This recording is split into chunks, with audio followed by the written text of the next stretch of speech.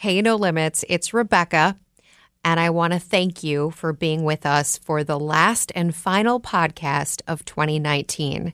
And just thank you generally, because you guys have been incredible for this last year, for these last handful of years as we've been running along this journey. You've shared, you've talked about, you've emailed us your comments, your feedback, and it really means the world to me and to the team, to Taylor, to Lane, to Brittany, to get such great response from all of you, and just the fact that you take the time to let us know. So I want to let you know that in the new year, we're going to be going on a little hiatus because we're giving some thought to this show. We're going to be revamping things. And as always, if you have ideas or suggestions, please reach out. Let me know. Let the team know what you're thinking. You can always email us at nolimitswithrjpodcast@gmail.com. And of course, you can always reach me on social media at Rebecca Jarvis. I want this show to be phenomenal, and I think we're having some really important and powerful conversations here. And my goal in the new year is to keep improving on that and keep delivering both what you are looking for and also to have these nourishing conversations that me and the entire team enjoy so much. Thanks also to all of our guests who've taken their time and their energy and shared what I think are some really deep and important teachings with all of us and their stories. And they've been vulnerable and they've been real. And it's been awesome, at least from where I'm sitting. So thanks to all of you. Thanks to you, the listeners. Thanks to all the people who have been our great guests. And thanks to this incredible team that helps make this happen. Taylor Dunn, Brittany Martinez, and Lane Wynn. The core. You guys get it done every week. Okay, that's enough of me on my soapbox. Here's this week's episode, the final one of 2019. I think of a brand like a baby. Every day, every week, every month, they are developing new characteristics and their personality is evolving. And I think that it's critically important for all brands to always evolve. And so it's not just about having the right color palette or the logo or the packaging. It is, what is that mission? What is that conversation that you're having with that customer? And how does that evolve and change over time? Hi, everyone. Welcome to No Limits. I'm your host, Rebecca Jarvis. If you are a frequent listener here, thank you. We appreciate your loyalty. And if you're new, welcome. Each week, we work here to demystify success. I know it's a weird word, doesn't mean everything to everyone, but the idea is happiness in the work that you do in your life. And we go about finding that by speaking to the world's most influential women across all different industries. And the conversations go beyond the resume, from decision-making to trade-offs to those pivotal moments that shape your careers and your lives. So whether you're looking for advice or you just want to hear a good story, you've come to the right place. Okay, No Limits. Today we have with us an entrepreneur. She is the founder and CEO of Rockets of Awesome. It's a data-driven children's clothing brand. They offer personalized subscription boxes. You can literally say, my kid doesn't like buttons or only wears stripes, and they will customize it and personalize it for you. They also have an e-commerce site that is direct to consumer, and the idea is to make kids shopping personal and fun. She created this business in 2016. And their first pop-up shop just opened in New York this year in 2019. Prior to that, she created and founded Cricket Circle, which was a resource and editorial engine for everything baby and toddler. And it ultimately inspired the idea for Rockets of Awesome.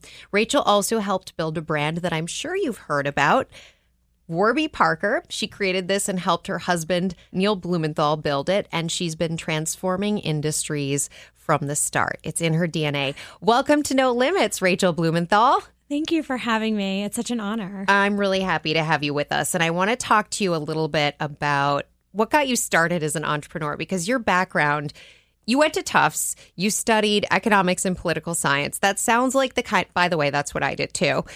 Not at Tufts, but another place. It sounds like the kind of thing that gives you some options when you graduate. Is that how you were thinking? Well, my first entrepreneurial venture was when I was 10 years old.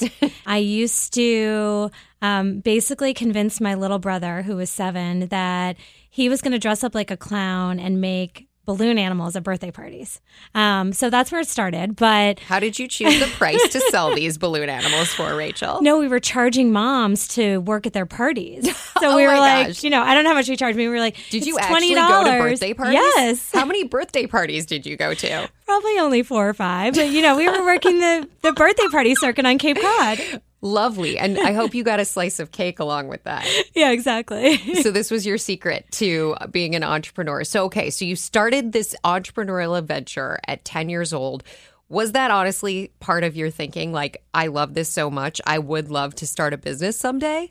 No, it was not at all. I went to college and I knew that I wanted to do something in business, but I grew up on Cape Cod and my dad was a doctor and all of the professionals we were surrounded with were doctors and lawyers. And I really had absolutely no exposure to what careers were out in the world. And when I went to Tufts, I just wanted to learn. I wanted to do as many internships as possible. Economics and political science were sort of the fallback because there wasn't a business major. Mm-hmm. And, when you're in economics, and I don't know if you felt this way, but I just felt like everyone was going into consulting and banking, and that's what I should do. That's what I did. Yes, exactly. So I got my first job offer at Morgan Stanley, and I basically pulled out a couple of months before I was supposed to start because I had this out-of-body sort of experience where I was, I realized that I had no idea what this job was that I had even been accepted for. I really didn't understand it. It wasn't something I was passionate about. And I really wanted to put myself out there where I could learn and learn something that I was really passionate about. And I didn't know what that was. I certainly would never describe myself as entrepreneurial. I always felt like I was going to graduate from college. I was going to go work in a corporate organization, climb the ladder, go to business school. And, someday I would be the president or CEO of that company. And my first job was at Yves Saint Laurent. And the way that I got that job is really kind of funny in that a friend of mine worked at Christian Dior at the time, and she invited me to a sample sale. And on the invitation, she had also CC'd every single publicist in Manhattan on that invitation. Oops. Which is gold and her mistake. So I took all those email addresses and I BCC'd them and I sent them my resume. And I figured, I don't know, what the hell do I have to lose? I don't know anybody in this city. And people started calling me. And I remember calling my mom being like, Mom, people are actually calling me back. Like, this worked, and I couldn't believe it. Did you ask, by the way, anybody before you did the BCC, do you think I should do this? I don't think so, because I don't think I wanted anyone to say no, because it was a ridiculous idea and really ballsy and presumptuous. And it's not like I knew anybody, No, I think I just did it. Okay. I can't remember. But so you call your mom and tell your mom people are responding. Yeah. So I had interviews at Carolina Herrera and Chanel and Tod's and Yves Saint Laurent. And, I went in for my interview at YSL, and the woman that interviewed me, she was like, she's like, you don't really have much experience, but you grew up in Boston or you went to school in Boston, and I'm from Boston, and you seem like you're smart enough. So I'm going to hire you. And it's in that moment where, I was sitting in this room and I'm surrounded by, couture gowns. And I just remember there was this rhinestone and velvet shoe from the runway on her desk. And I was just thinking, and by the way, her office was the size of like a very, very small closet. And I thought it was the most glamorous thing I'd ever seen in my life. But, I think what I love about that story is that it's very representative about being opportunistic and the importance of really sort of taking advantage of opportunities that are presented to you, and you never know where they're going to take you. So you end up going to Yves Saint Laurent, and were you based here in New York? I was. Our first office was on Madison and I think 53rd Street, and it was the best job I could ever imagine. It was a very small team. There were 4 of us. But I ultimately was responsible for all of the editorial placement for men's and women's ready-to-wear and accessories. Wow. And I worked with the celebrities the stylists on dressing celebrities. And it was magically glamorous and magically unglamorous in that, I was, working till 11 p.m. every night. I was always on my phone, but I loved it so much. And I built such great relationships. And, what was interesting was that I was in this environment that was incredibly creative. My role itself wasn't particularly creative. And I, on the side, would go to the bead stores on 6th Avenue and I bought materials and decided to make a piece of jewelry. And I'm not a jeweler. I've never been trained as a jeweler. I do happen to be good with my hands. I'm like, an A+ in arts and crafts at summer camp. And I made a ring and I was wearing it one day at work. And editors that I worked with from Lucky Magazine saw the ring. And when you're in that editorial world, particularly back in the early 2000, there's a lot of smoke and mirrors. And so they said, well, we want to feature you as an up-and-coming designer. And, the opportunity presented itself. So I said, okay. They did a photo shoot. They featured me in the magazine. They called for a credit check, which is when they say, what is the name of the brand and the price and where you sold. And I said, oh, I'm in a meeting. I have to call you back. Because I had no brand name, I had no price, I had no retailer to purchase it. And I I walked up and down Amsterdam and Columbus and Madison Avenue that weekend. And I basically begged somebody to take it on consignment. So I had a retailer. So this boutique on Columbus Avenue picked it up on consignment. And now I had a retailer. So I called them back and gave them that information. And about a month later, Daily Candy called. This was in 2003. So Daily Candy was the only game in town. It was sort of the biggest, what is hot and new and cool today, and you have to go buy it. And they said, we're going to feature you next week. What is your domain? And I said, oh, I'm in a meeting. I have to call you back. You had a lot of meetings back then, Rachel. I had so many meetings. I, by the way, had never had a meeting. I'd never even been in a meeting in my life. But I didn't have a website. So I called a guy that I hadn't seen since I was in Hebrew school. And I said, I heard you make websites. And again, 2003. His name was Mark Zuckerberg. Yeah. No, I'm kidding. Only kidding. And he threw up a landing page and a photo and an email address. And that was my website. And Daily Candy rang. And I had an onslaught of buyers and editors and customers that wanted this brand that didn't exist. And I started doing trunk shows at Henry Bendel. And I'm still hand making every piece of jewelry. Shoppa picked me up as one of their first few jewelry designers very, very early on in their business. And it was that moment where I really had to choose, was I going to take this opportunity where what I've learned over my career is that really great entrepreneurs learn how to mitigate risk along their journey. So before they jump off the bridge and go after their crazy idea, they've kind of checked the boxes along the way of, is there product market fit? Do people want what I'm building? And I felt as though, I had customers, I had lots of editorial opportunities. There was really something here. And I was actually dating my husband at the time. So I was dating Neil, and he is the ultimate entrepreneur that believes that everything will work out. And, he was selling Jell-O shots out of his parents' apartment in high school, and, has always sort of, not been afraid to take those risks. And he was like, you've got to do this. You've got to build this business. And I really wasn't sure. I loved my job and I could see what the career path looked like. But he really encouraged me. Because you were doing this all on the side. You were still working your job. This was a 11 p.m. to 3 a.m. side hustle. Yes, I was still working my job and I loved it. But I ultimately decided to leave YSL, set up shop, my living room, my coffee table. And I figured, I'd go back in 6 months when it didn't work.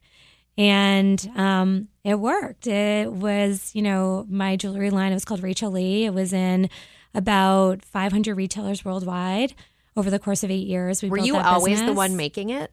No, but I handmade everything for the first year and a half because I didn't know where to find somebody to manufacture it for me. I really had no idea where to start.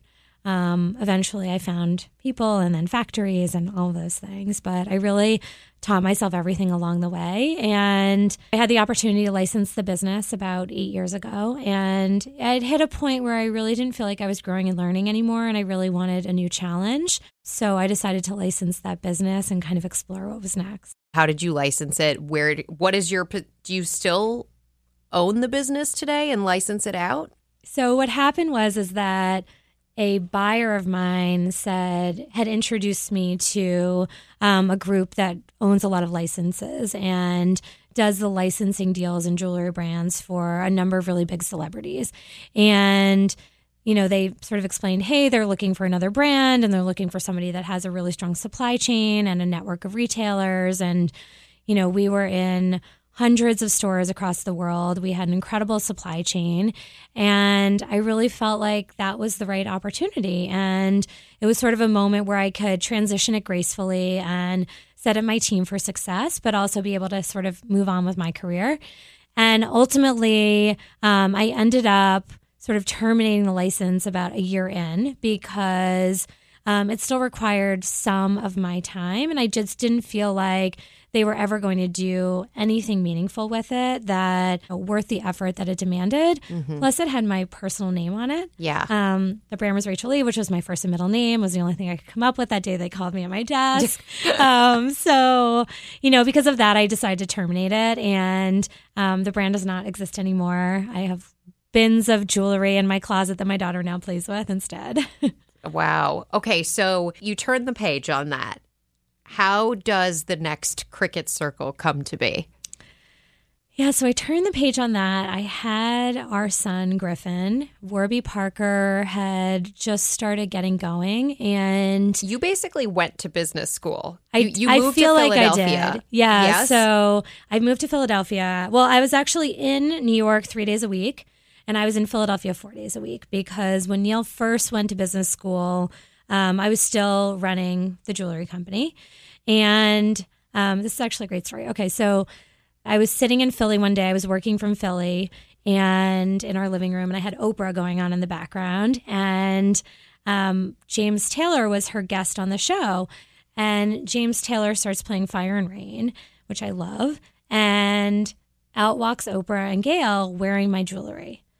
And it was just one of those moments where you get the chills, and I just started hysterically crying. And yes, it's monument. It's a really big deal when you're a jewelry designer or a clothing designer, any brand, and a celebrity that you have such deep respect for is using or wearing your product. But the backstory is that the night that Neil and I were talking and had a conversation where he convinced me to leave YSL and start my jewelry company, Fire and Rain by James Taylor was playing in the background.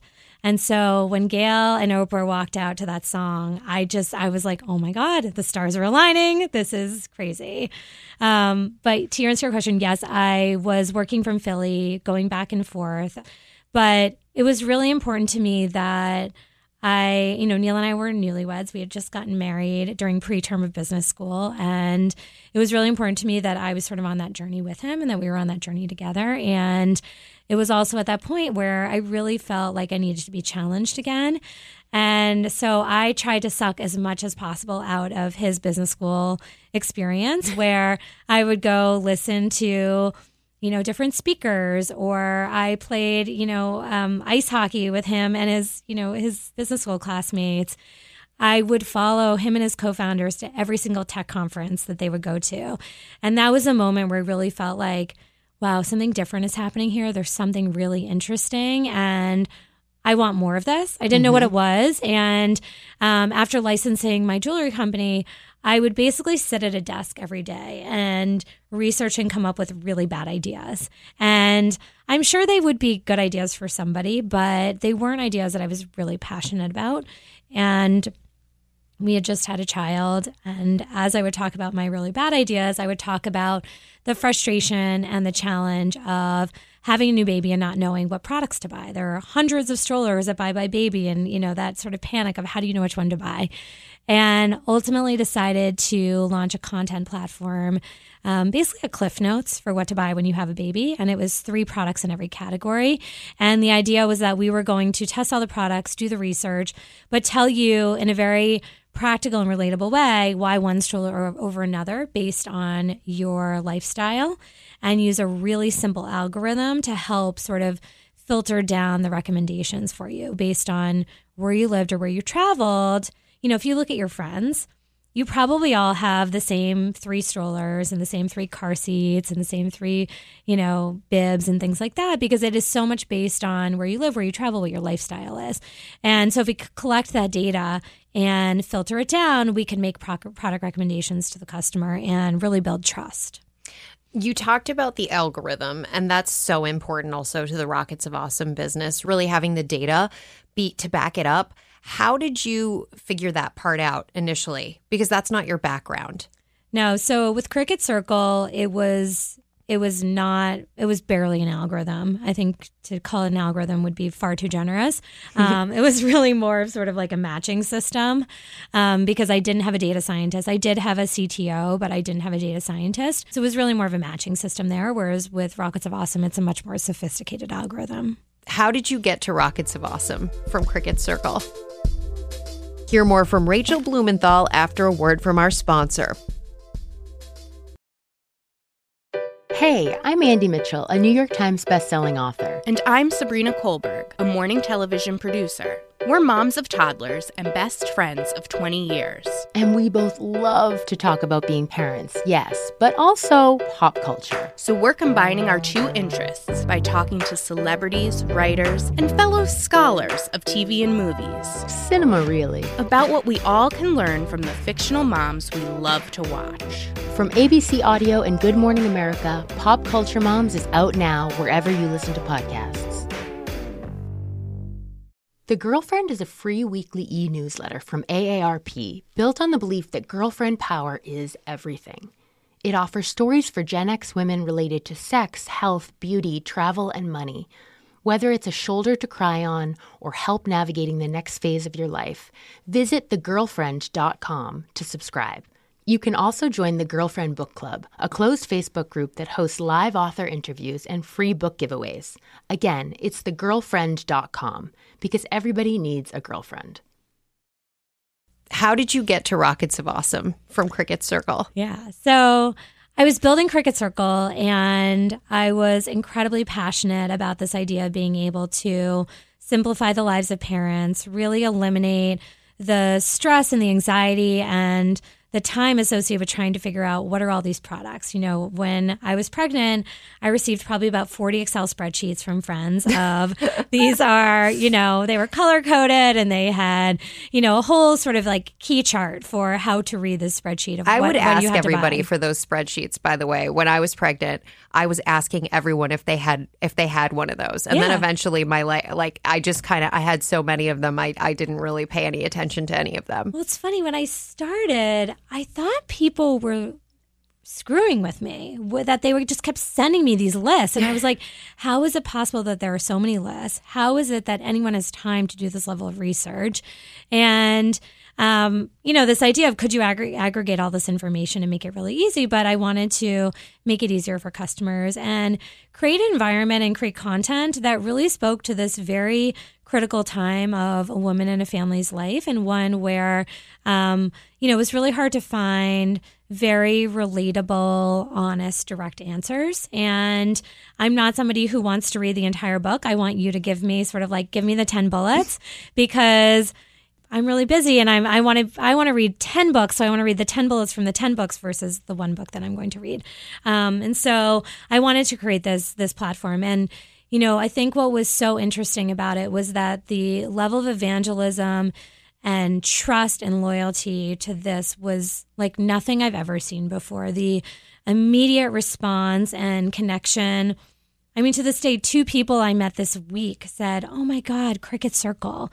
This was, I don't know, it was probably 4 or 5 years ago at this point. The fact that they still remember it and it was something that stuck to them is, I think it really had an impact. But what we learned through the Cricut Circle journey was that sort of 2 things. One was that there's a very short period or a lifetime in a customer's life where they are really desperate for that information. Yes. And you are eating up everything people are putting down and you can't get enough of it. Right. And then you have the baby and you build your confidence, and probably 6, 9, 12 months later, you're like, you know what? I got this. If it's the wrong sippy cup, they will still go to college.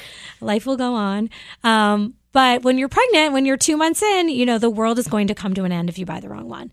So what we recognized was that the lifetime was really short. Well, we also learned through the journey, a lot of the market dynamics had shifted through the period that we were building the business, the beta test, and then when we put it out into the world, and that I never wanted to hold the inventory of the products that we were recommending. I always thought that I could monetize a business by selling the products we were recommending. And taking a cut of that. And taking a cut. I never wanted to hold the inventory because I didn't want people to think that it was driving pushing something. Exactly. Yeah. Driving the recommendation. I also didn't want to compete with Amazon. So the idea was that we were either going to partner with a distributor. There used to be distributors who would have sort of all these products, and they would distribute it and sell it, drop ship it for us, or we would partner with a buybuy BABY or diapers.com or something like that and be sort of their content arm of their selling arm. And the market dynamics shifted quite a bit over the period of testing or running Cricut Circle. What we kept running up against was that there were just not very meaningful monetization opportunities that were going to enable us to build a business of the scale that was really the vision and what I was really excited about. And I had taken some venture capital by that point. And so I was responsible for other people's money. And it was really critical that I make sure that this was going to be something that was a meaningful return for our investors and also meaningful, for my learning and my team's learning and development. And ultimately, as we started testing different monetization strategies, we were testing, okay, well, if we have all this data about you, we know when your baby's going to eat solid foods, and we could put the right products in your home for them to eat solid foods. Or we know when they're going to start crawling and, the different types of products you need, things like that.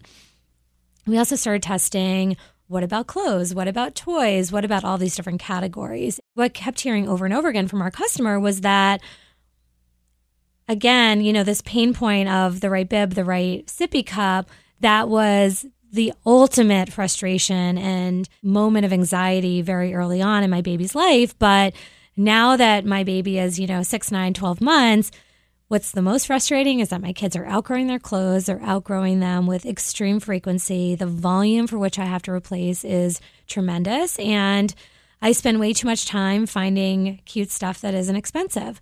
And that was the moment where we really saw this bigger opportunity. It was something that I was personally experiencing with my kids as well.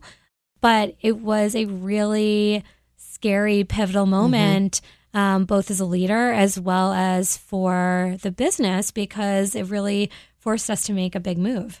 So what did the investors say to you when you go to them and say, I know you were betting on us for this, but now we're going to pivot to this other thing? Oh, and by the way, it will in some ways compete with Amazon. I would say in general, my investors were incredibly supportive. And I think that is the benefit of early stage investors. Kirsten Green from Forerunner is a longtime investor and friend and advisor and mentor. And she was my first investor ever. And, what she said to me was, she said, I invest in people, and I invest in the people that I want to be in business with. And if it's not the business that I invested in, then that's okay, because I invested in you. And that, that was like one of those moments you were like crying hysterically as she's saying that to you. And you're like, oh my God, I don't want to let you down. And you're like, are you sure you invested in me? But that's that moment that, definitely gave me much more visibility to the early stage venture landscape. I don't think I ever really understood that that's how early stage investors think about businesses, but it also gave me such tremendous freedom and really, the power to be able to chart the course for the business that I felt was best for everybody involved, customers, employees, my investors, myself. Once you pivoted and said, okay, stake in the ground, we are now Rockets of Awesome. We're in the clothing business for children. How long was it between knowing that's what you wanted the business to be and the business actually looking that way? It was about 12 months. 12 months. And what was the biggest, oh no, moment in those 12 months or just beyond them once Rockets of Awesome gets off the ground? Oh, I think the first moment that was really difficult was telling my team, because I had a tiny team. I think that I was so concerned with sort of like shielding them or protecting them, not wanting them to be scared or nervous, wanting them to think that, their leader was taking care of it, not wanting to lose them because I valued them so much that was the first hurdle, was telling them and making sure that, I was able to maintain the trust and the credibility, but also that I could motivate them to come along for the ride. I think the second was the first person that I hired for Rockets of Awesome was a apparel designer. We were working out of Warby actually at the time. So Neil and the guys had so generously given us sort of a row of desks within their massive office. It's a nice perk. It was an amazing perk, and, free office and free snacks. I remember the designer coming to me and saying, so I'm going to need a bunch of, foam boards for the inspiration for the collection. And, as we start design, we'll start putting them up on the board. So I ordered her foam boards, and they arrived, and they were, 36 by 24. Like the kind of thing you use in your science fair exactly. in junior high. Exactly. And she was like, so I'm going to need much larger foam boards. I'm going to need, basically like 8 feet by 4 feet. And I'm going to need, 15 of them. And it was in that moment where I was like, oh my God, I really are so far from understanding how this process works. And it's funny because having a jewelry company before, knowing how the manufacturing process works, knowing how that side of design works, I think I had more confidence than maybe I should have. And so that was sort of that moment of just the steepest learning curve I could ever imagine, and one that was scary. And, I second and third guessed myself along the way, but always sort of had a very, very strong perspective of what this brand was going to be and how it was going to serve customers. And in every moment of self-doubt, would try to convince myself that I should listen to my gut and follow my vision. Great. So now you've raised, in this most recent round, you just closed a Series C, I think for $19.5 million. What's the biggest challenge right now about fundraising? Oh, God. So it was being a woman. I was pregnant fundraising. So being a soon-to-be, I was a mom. Okay, I was a woman. I was a mom. I was a pregnant mom. So soon-to-be a mom of 2. And I was the wife of someone who was building a successful business. And so the combination of those things, people would say to me things like, well, how much time do you spend on this? Suggesting that it was a hobby, or, well, how do you balance it all? Or, what's your plan? And they would look at my stomach, and, all of these sort of questions to suggest that, I wasn't committed to this. I wasn't taking it seriously. I wasn't going to be as successful as a guy could be. And that was really challenging. The best was that it was really motivating.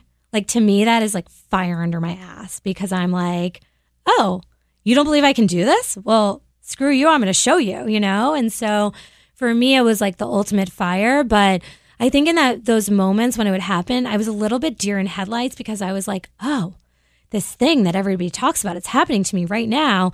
And I want to make sure that the way I react in this moment, this pivotal moment of my career, is going to be representative of something that I'm really proud of. And how did you react when people said those things to you in meetings?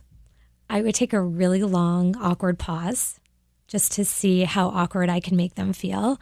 And then I would say something either to the effect of, well, what do you mean? And I really wanted them to rephrase the question and think about how stupid their question was and make them feel really uncomfortable. Or if they knew Neil, I would say, well, exactly the way Neil does. Just very matter-of-factly, and kind of shut it down, because, what I wanted them to know was that this line of questioning is total BS. It's so unprofessional, and this isn't sort of the world that I'm interested in playing in, and this isn't the type of leader that I am, nor somebody that I want to engage with, and just hoping in that moment that I could take the high road, but also make them feel a little smaller, while making them feel a little awkward. definitely awkward. But I think that's a good idea for people just generally, because you get approached with all different kinds of questions in your career. And I think it's a good idea to be quiet for a minute. Just let that simmer for a second. Exactly. Let them sit with that for a minute. That's wise. Did someone teach you that, or did you just kind of instinctually think of that? It just sort of naturally happened. And then after I did it the first time and it worked really well, then that was sort of my MO after. How do you think about Amazon now? Because you go back to the beginning of your story and you didn't want to be competing with Amazon and you didn't really want to own inventory. And here you are, you own inventory, and Amazon, if you're in retail, Amazon is a factor.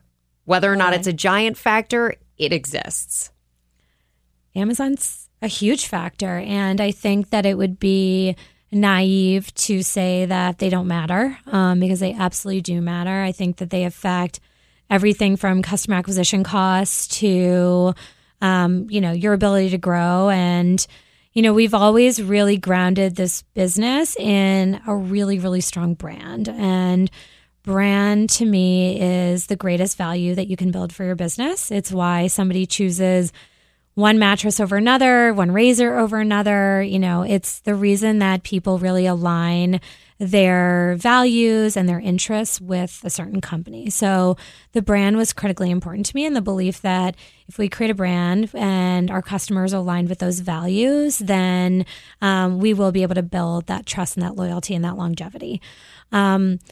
It's funny. I go back and forth on Amazon. Sometimes I'm like, God, should we get in bed with the devil?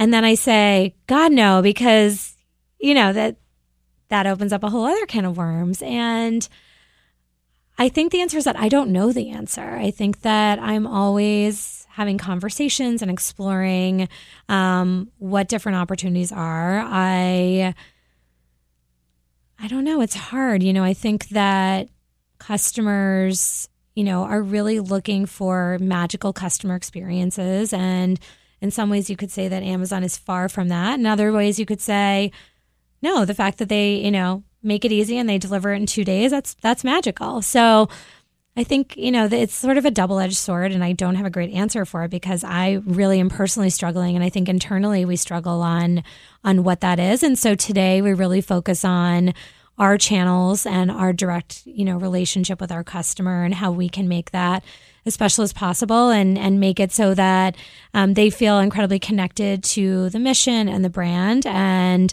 build that loyalty so they tell their friends about it.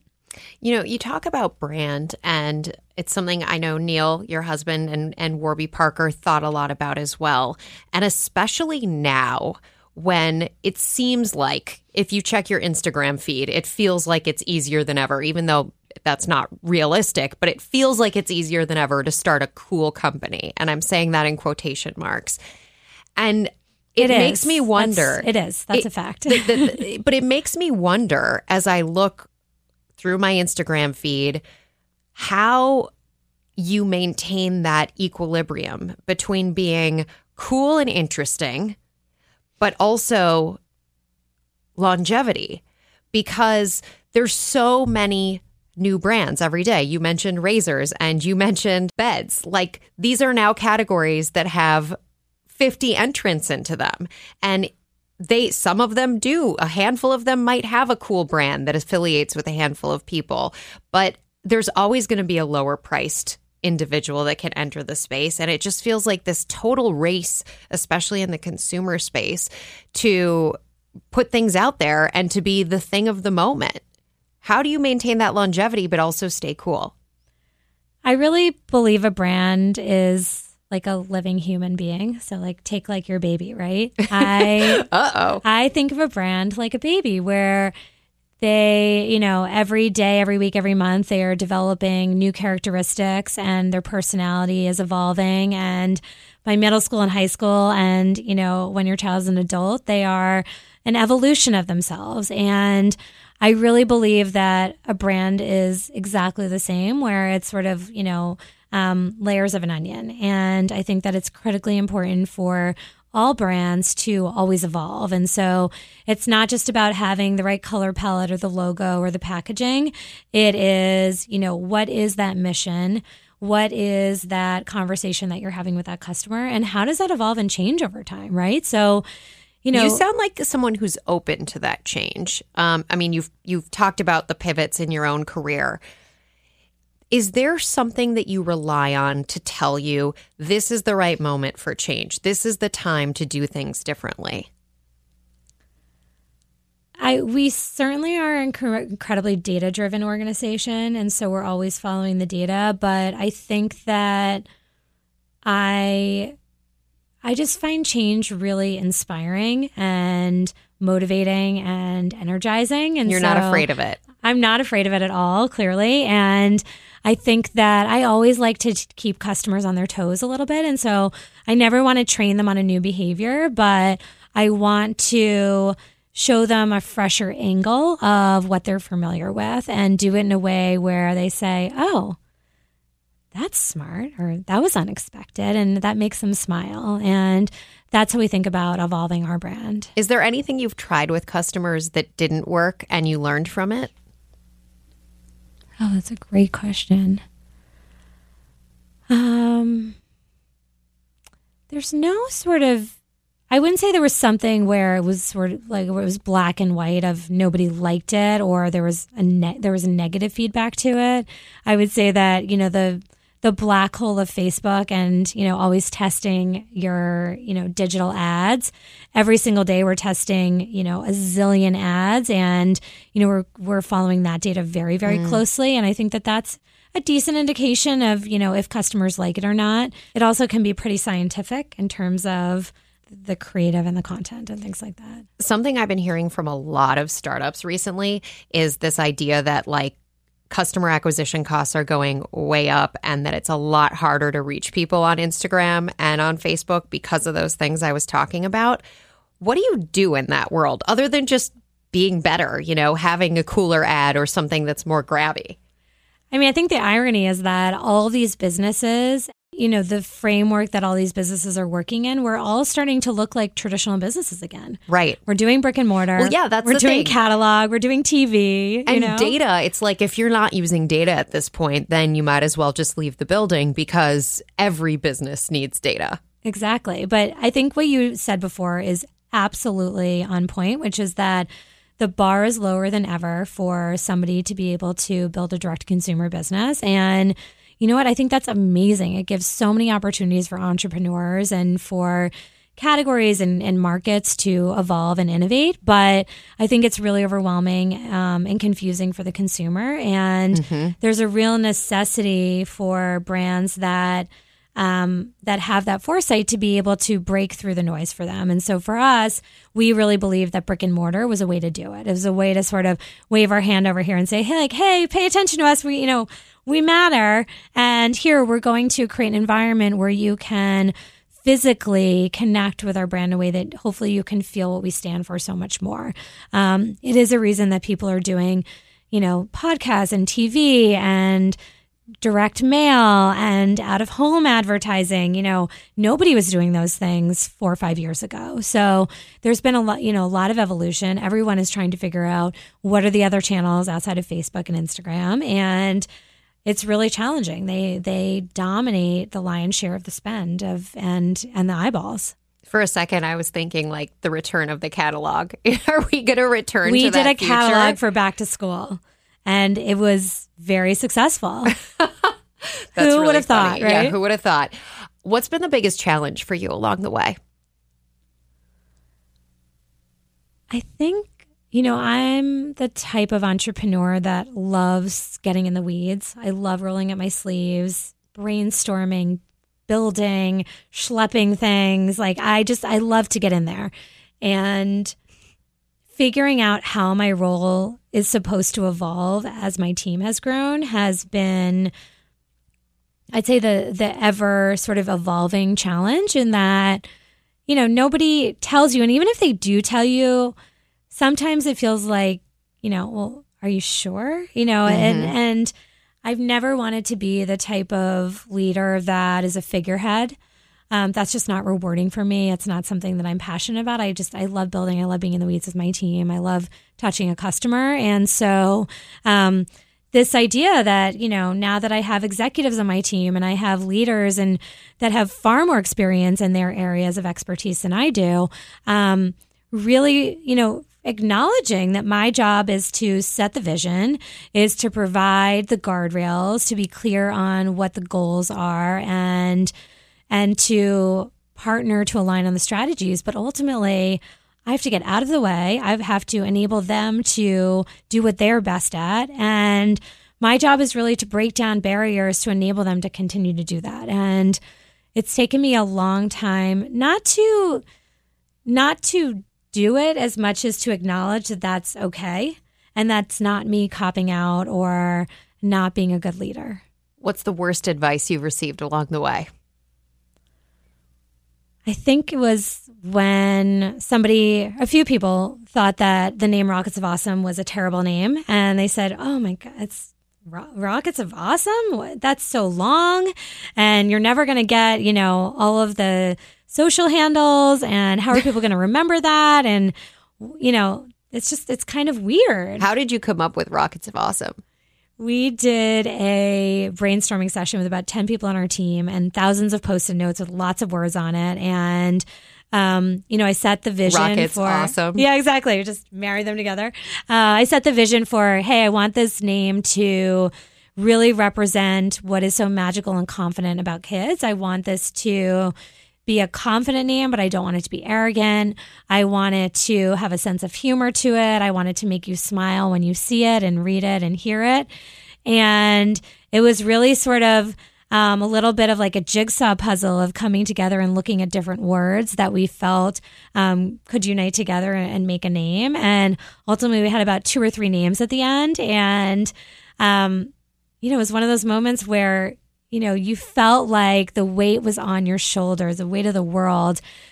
If you picked the wrong one again, they weren't going to college, right? So it felt again like it was the hardest and most important decision I was ever going to make. But I really just went with my gut. I went with what I believed was representative of the spirit of this brand and this mission. Did you second guess it for a second when people were saying, and I'm assuming these people were knowledgeable people in branding and things like that, telling you not to do it? I second guessed it before we made the decision. But once I make a decision, I never go back. So I'm very decisive in that I'm confident in my decision. So once I made the decision, it's like ripping off a Band-Aid, and that is it. And that is the name. And if you're going to tell me it's a bad one, then you're wrong. Rachel Blumenthal, thanks so much for joining us on No Limits. Thank you for having me. And finally, the final shout out of 2019 to the team who helps make this happen each and every week. My producer, Taylor Dunn, editor, Brittany Martinez, research assistant, Lane Wynn. Thank you, ABC Audio. And to you listeners, I look forward to seeing all of you in 2020.